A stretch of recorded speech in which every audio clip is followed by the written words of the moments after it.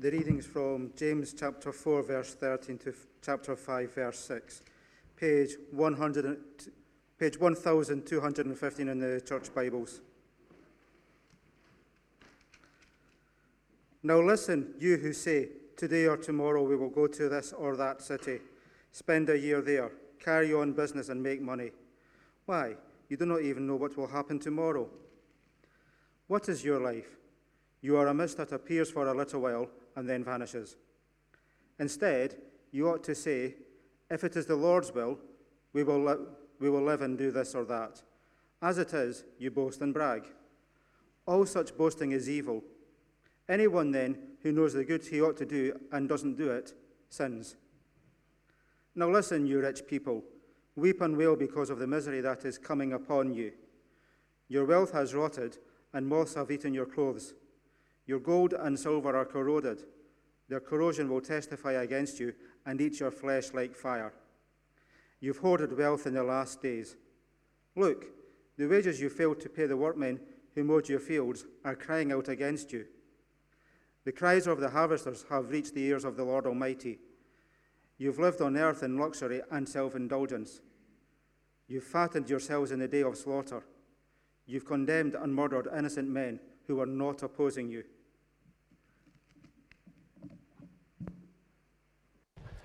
So, for those who are new to this, maybe it's the first time you've been in a church service for ages. When I ask rhetorical questions, I quite like answers. So if I ask a question, don't be scared to shout out what you think. Audience participation is great. But we are going to just explore these words from the pastor James to his flock, to the 12 tribes that were scattered, as he describes at the very beginning of his letter. So James is a pastor. He is the half-brother of Jesus. And he is now the leader of the church in Jerusalem that has fallen in hard times. We know that because of Paul taking a collection elsewhere in Scripture. And this is James writing as a pastor. Maybe a series, or some people see this as a series of Proverbs, but there's great links all the way through James. And we've been looking at it for 7 weeks. This is week 8. It's the penultimate week. Next week we finish the book of James. As we do, shall we pray? And Father, may the words of my mouth and meditation of my heart be acceptable to you. You are our rock, our Redeemer. Would you build in our life today? Would you save us today? In the name of Christ we pray. Amen. So I must apologize right away and say I've not got a PowerPoint. I intended doing it this morning, but sleep. I was more interested in sleep this morning, so I didn't get up to do it. So I apologize. But I think it's pretty straightforward how this goes. And so I really don't think you need a PowerPoint. Anyway, James. And what I'll do is, some way through, we'll just look at it. So keep your Bibles open. Was that page 1215, I think it was, in the church Bibles there. So here is James, getting to the end of his letter to these 12 tribes of Israel, of God's people. And I hope from the very beginning you can see this thought in what James is writing, especially in verses 13, 14, that life is uncertain. Okay, say it again. It's a very important thing to say. Life is uncertain. There is a lie that some of us are tempted to believe, a story that's put out there amongst many other stories in our culture, grasping to get our attention. And that lie is this, that if we are smart enough, that if we are disciplined enough, good things will happen in our lives. Work hard, get your papers, get educated, pay your taxes, then you'll have a good, prosperous life. And in fact, you'll have a better quality of life than your parents before you. Now, we know that this generation is the generation who have not as good a standard as life as their parents. And we know in many other ways that that's a lie, because life is uncertain. In other words, we really are not in control of our lives. We like to think we are, but we really are not in control of our lives. And for our sakes, James describes a group, maybe it's an imaginary group, maybe it's an actual group of merchants who moved around but were God's people. And what they were doing were drawing up plans of what they were going to do the next day and the day after and into the next year. And these merchants had something of an unqualified confidence that they could control their futures.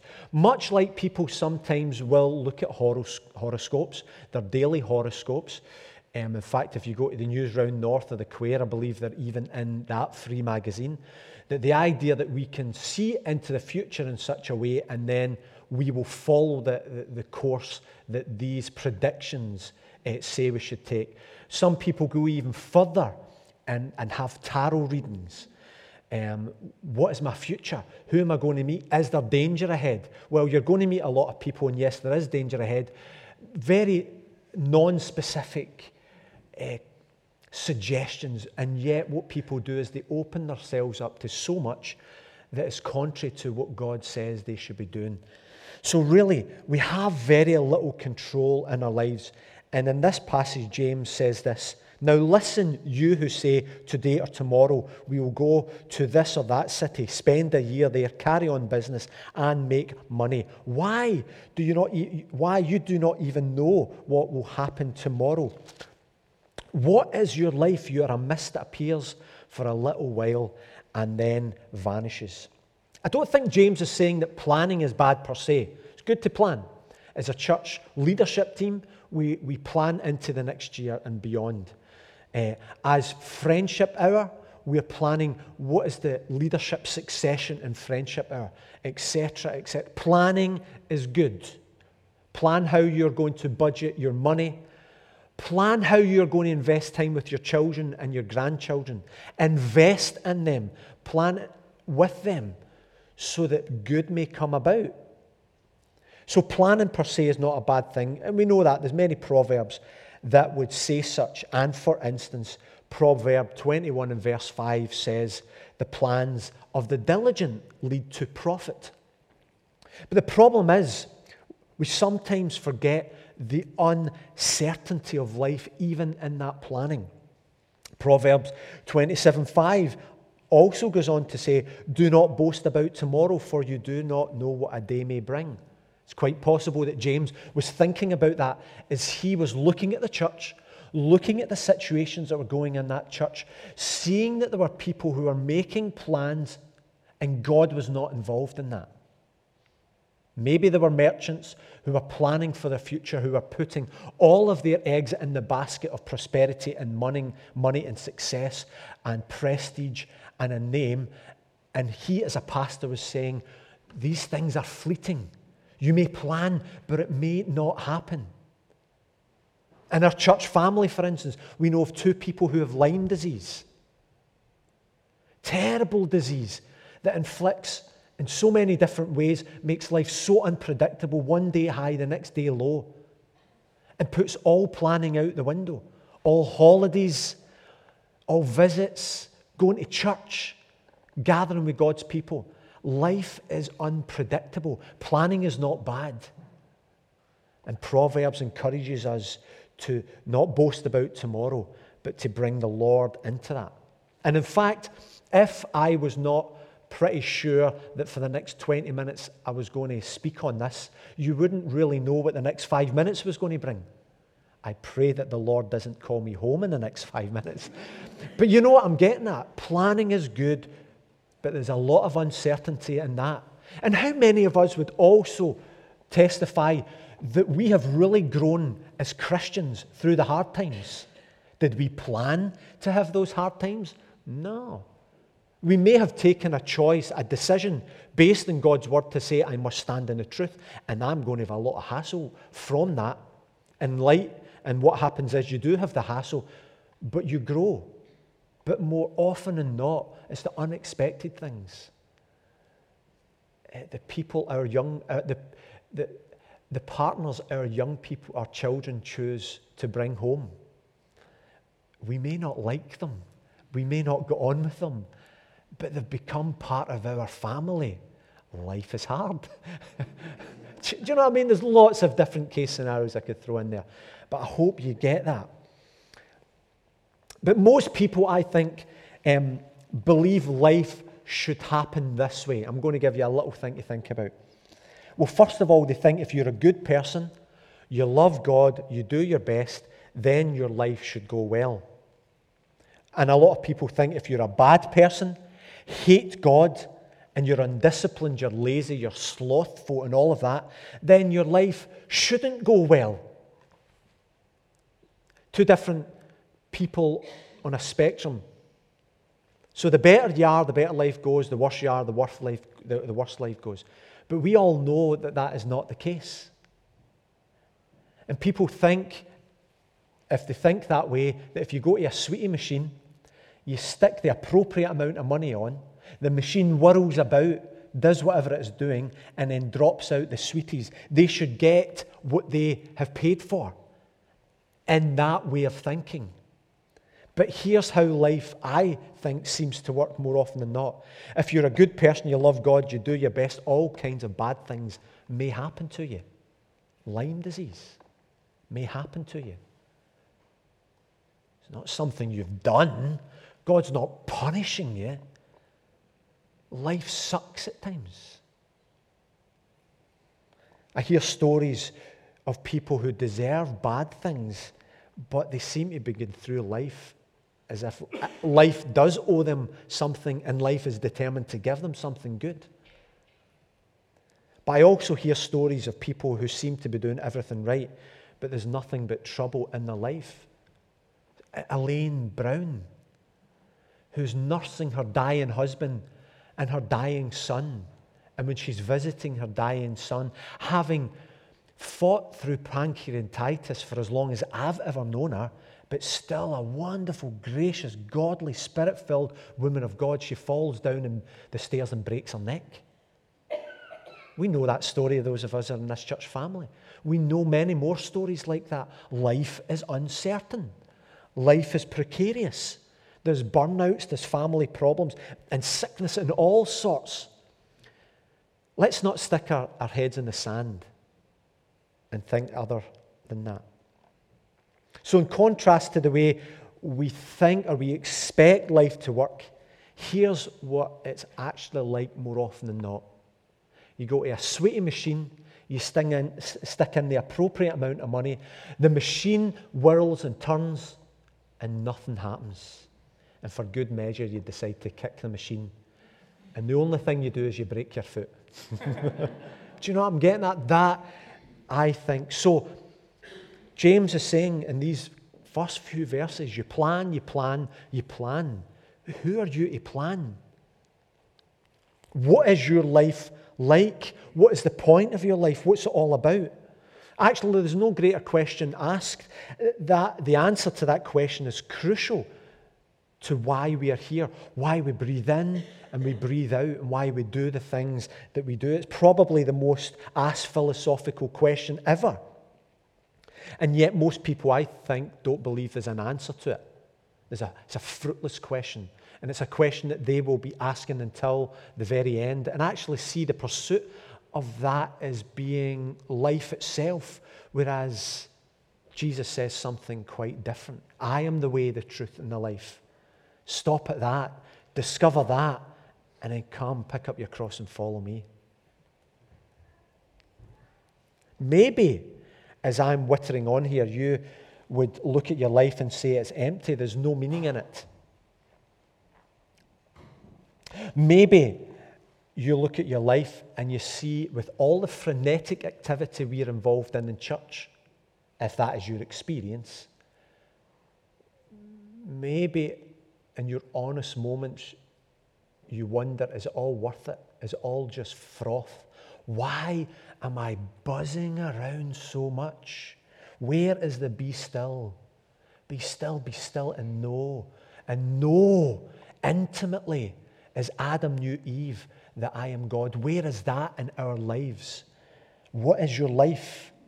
What are you doing? Deep down, do you feel there's a waste? Deep down, do you feel that there needs to be more? Or deep down, do you stand with those 3 guys that were baptized a month ago and speak about real life situations, very different? Illness,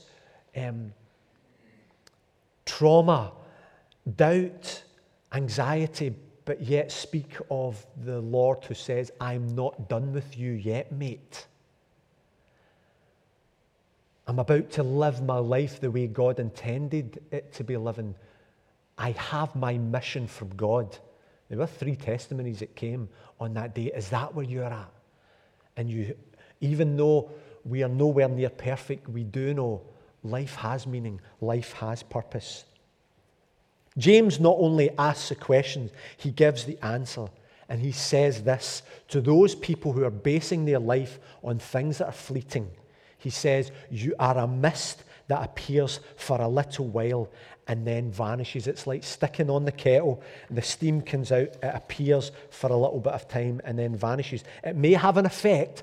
If you hold your hand over it, it will scald it, and that will last for a little while, but the memory of that will go eventually if your life is built on froth, on activity, and not in Jesus. James's merchants fondly supposed that their life is secure, that their life was a solid, substantial thing that would stand foursquare against all the winds of circumstances. And James doubted it greatly. But the truth is, yes, our life's unpredictable, but our life is short as well. The room that I sleep in just now, one day someone else will sleep in that room, and the memory of me will be gone. One day someone else will stand up here week in, week out, and I will be left in the memory of some people and a heck of a lot of church minutes. But that is it. I doubt if my great-great-grandchildren will know who Davy Barry is. They may, but they may not, because life is unpredictable and life is short. James says in verse 15, instead, you and I ought to say this, it is the Lord's will. If it is the Lord's will, we will live and do this and that. And the truth is, both life itself and what we are able to do depend on the divine will, God's providence. He is the sovereign I am. Are you having a rubbish week? God is still on his throne. Are you in cloud 9? Praise the Lord, but God is still on his throne.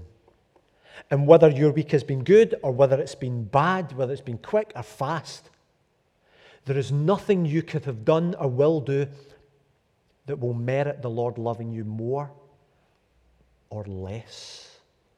He is never changing, the same. Even in the truth that life is unpredictable and short.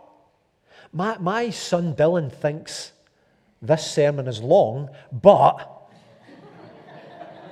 life, goodness, it's stretching in front of him. I've got 20 more years to work.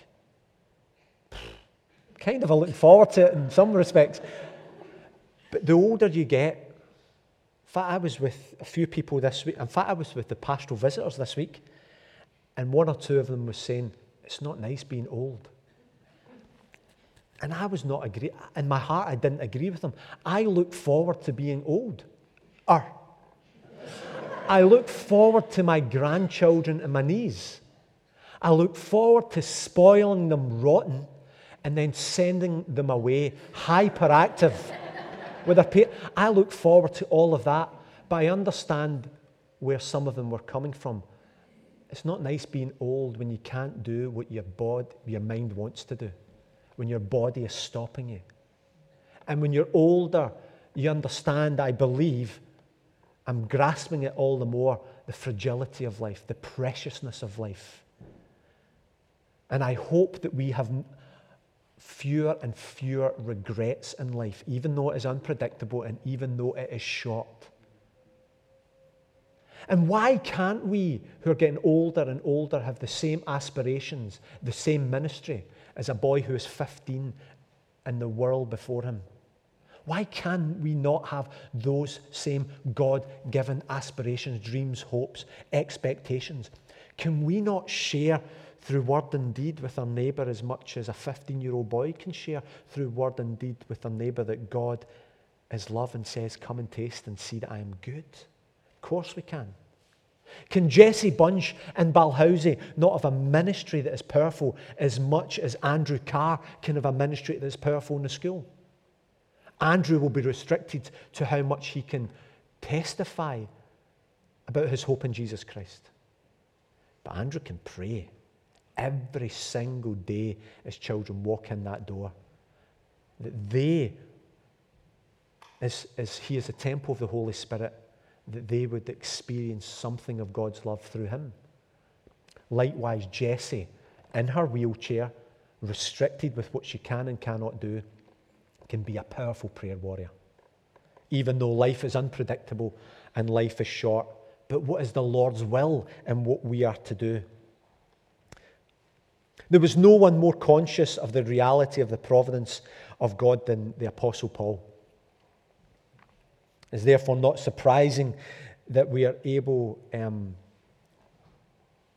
he looked at life and what it could be, and then he experienced that life in all of its fullness, it's no surprise that we see time and time again that he was relying on the providence of God, that he believed that God was going before him, that he trusted that the Lord would make good his promises to guide him to Rome as he believed God was calling him at the end of his ministry. And therefore, as he was saying goodbye to the leaders of the church in Ephesus, in Acts 18, he says this: God promises, and I will come back. In fact, he didn't say that, God promises. That's me making a mistake. He says, if I come back, it is God's will. If I come back to be with you, it is God's will. And then he set sail from there. And then when he was hoping to visit the Corinthians, he qualified that by saying in 1 Corinthians 4, I will come to you very soon, if it is the Lord's will. And then later on in 1 Corinthians 16, he says, for I do not want to see you now and make only a passing visit. I hope to spend some time with you. I hope to spend some time with you, if the Lord permits. And again in Philippians 2, he says, I hope in the Lord Jesus to send Timothy to you soon. I hope that the Lord will help me to send Timothy to you soon, that I also may be cheered when I receive news of you. And then he says in Philippians 2, and I am confident in the Lord that I myself will come soon. The Apostle Paul, with all the shipwrecks and beatings and being stoned and starving at times and being persecuted for his faith and his acknowledgement that Jesus is the Son of God, and all the miracles and all of that was going on, still was a man who believed that God was on his throne no matter what was going about him. Yes, even his experience was unpredictable. His life was cut short, but he was living within the will of God. He knew where he was going and what it was all about. Do we give sufficient thought and attention to our utter dependence upon the will of the one and only living, true and living God? Take note of the warnings from verse 15 and 16.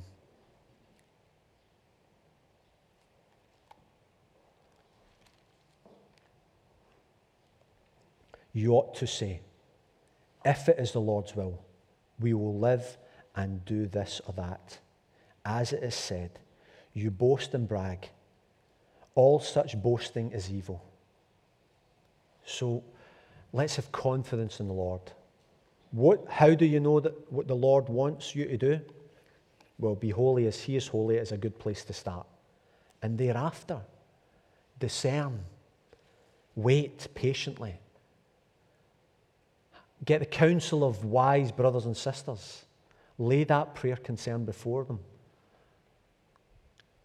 And then take baby steps forward or large steps of faith. Even knowing that whatever the Lord has called you to, even in that there will be trouble and difficulty as we pick up a cross, which is no mean thing, and be obedient and follow him.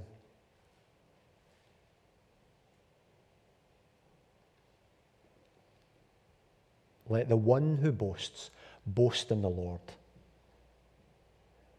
The one and true living God who is knowable, who is in control, who is kind, who is just, and who does right in everything. That's James's first little bit, and I'm only going to say a few words about the second part.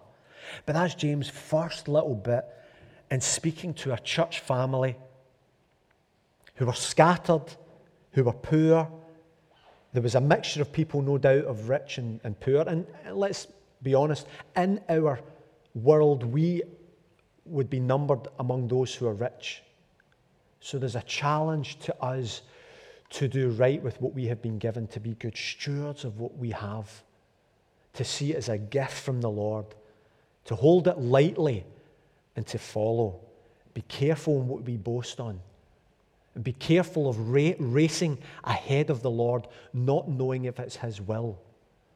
Trusting that he actually does go before us and invites us to follow him and be involved with what he is doing in that place, because in that place there is blessing. In verses 1 to 6, James is holding up a warning to all Christians who may be tempted by all the things that the world esteems to be important. There is divine judgment waiting for those people we read in these 6 verses. There is divine justice waiting for those who misuse the gift of wealth. But neither here nor elsewhere in the New Testament are the rich denounced merely because they are rich, but rather for yielding so readily to the temptations to which riches bring. And that is a false sense of security. You know, tomorrow we're going to go to that place and we're going to build and we're going to stay there for a year. A false sense of security and an insatiable love of power. We will do this. We will do that. We are in control. Jesus, in his teaching on this subject, emphasizes the self-satisfaction that so often results from the accumulation of wealth. He warns us, as James warns us, with these words: "But woe to you who are rich, for you have already received your comfort." And in Mark 10, Jesus looked around and said to his disciples, "How hard is it for the rich to enter the kingdom of God?" The disciples were amazed at his words. But Jesus says again, "Children, how hard is it to enter the kingdom of God? It is easier for a camel to go through the eye of a needle than for someone who is rich to enter the kingdom of God." The disciples were even more amazed and said to each other, "Who then can be saved?" But Jesus looked at them and Jesus said, "With man this is impossible, but not with God. All things are possible with God." James undoubtedly stresses the certainty of the retribution that waits for us who have been led astray with wealth, with security, We praise God that we are secure in this culture. We praise God that we don't have guards at the front door as they do have in Iraq. And that is a good thing. But James says this: misery is coming to you. Your wealth has rotted. Your gold and your silver are corroded. And the incredible truth in verse 4, the cries of the harvesters have reached the ears of the Almighty. And what a terrible, terrible thing that is. Especially if the cries are about us and what we have done with the good things that God has given us. So James warns that miseries are coming upon the rich because they imagine that by means of their wealth they can mitigate, if not render, themselves immune from sorrows and hardships that are the lot of many others. And James says that is not possible. As I was thinking about that, and I know this has been a very doom and gloom, and that's why I'm leaning in this lectern like this. But we must look at these scriptures and not candy coat them or put ice and sugar on them or whatever. It is a warning. And I was led to the parable of the Good Samaritan. And as we finish, and I'd just like to read it as Jesus reads it, maybe say one or two very brief things. And I'm reading from Luke chapter 10. There was a reason why Jesus chose the Samaritan. And I'm sure if you've sat in any number of sermons that you'll know that they were despised half-breeds. The Jews did not esteem them well. And here comes Jesus wanting to really put the knife in and make life uncomfortable. And so he uses them as a good example. The Good Samaritan. The worthy jihadist, whatever it may be. And Jesus says this, and we read in Luke, on one occasion, an expert of the law stood up and tested Jesus. Teacher, he asked, what must I do to inherit eternal life? Maybe they weren't much different from the merchants in James, who were looking for security in the future, or those who read tarot or seek some reassurance of the future from their horoscopes. What must I do to be happy in the future? Likewise, they says, what must I do to inherit eternal life? Jesus says, what is written in the law? How do you read it? And he answered, love the Lord your God with all your heart, and with all your soul, and with all your strength, and with all your mind, and to love your neighbor as yourself. That should have been it. Because Jesus says, you have answered correctly. Do this, and you will inherit eternal life. You will inherit the kingdom of God. That should have been it. But, and there's always a but, he wanted to justify himself. He wanted to be in control. He wanted to set his future and be secure in that. He wanted to show himself to be right. But he wanted to justify himself, so he asked Jesus, who is my neighbor? And in reply, Jesus said, a man was going down from Jerusalem to Jericho. And when he fell into the hands of robbers, they stripped him of his clothes, beat him, and went away, leaving him half dead. A priest happened to be going down the same road, a man of great esteem, of great prestige. And when he saw the man, he passed on the other side. Maybe because he was scared to lose it. So too a Levite, when he came to the place and saw him, passed by on the other side. Maybe because he was also scared to lose what he had.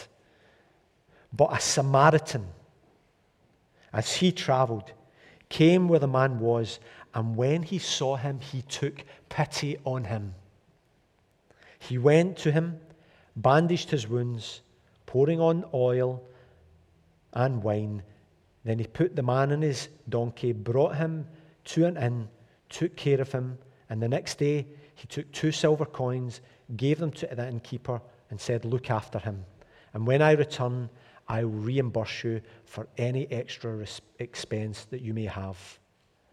And Jesus says, which of these three do you think was a neighbor to the man who fell into the hands of robbers?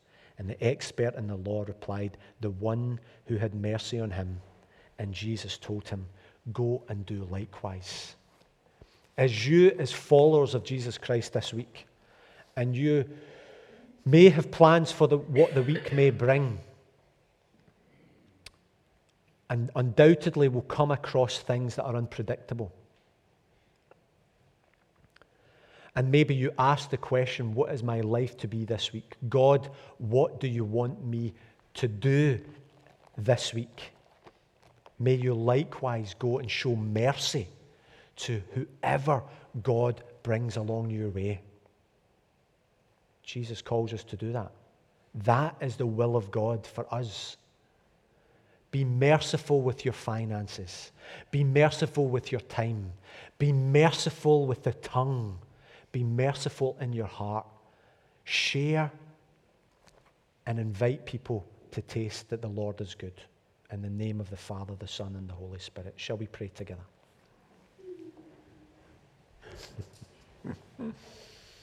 Dear Lord, thank you for your word, that it is alive, that it is active, that it is a double-edged sword, that bruises us and our pride, it cuts us deeply and draws blood.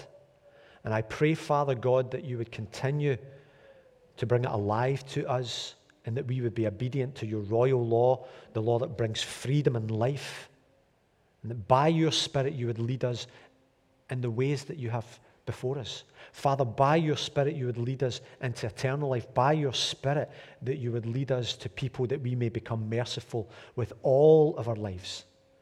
Have mercy on us because we know we fall short. Pardon and forgive us, dear Lord.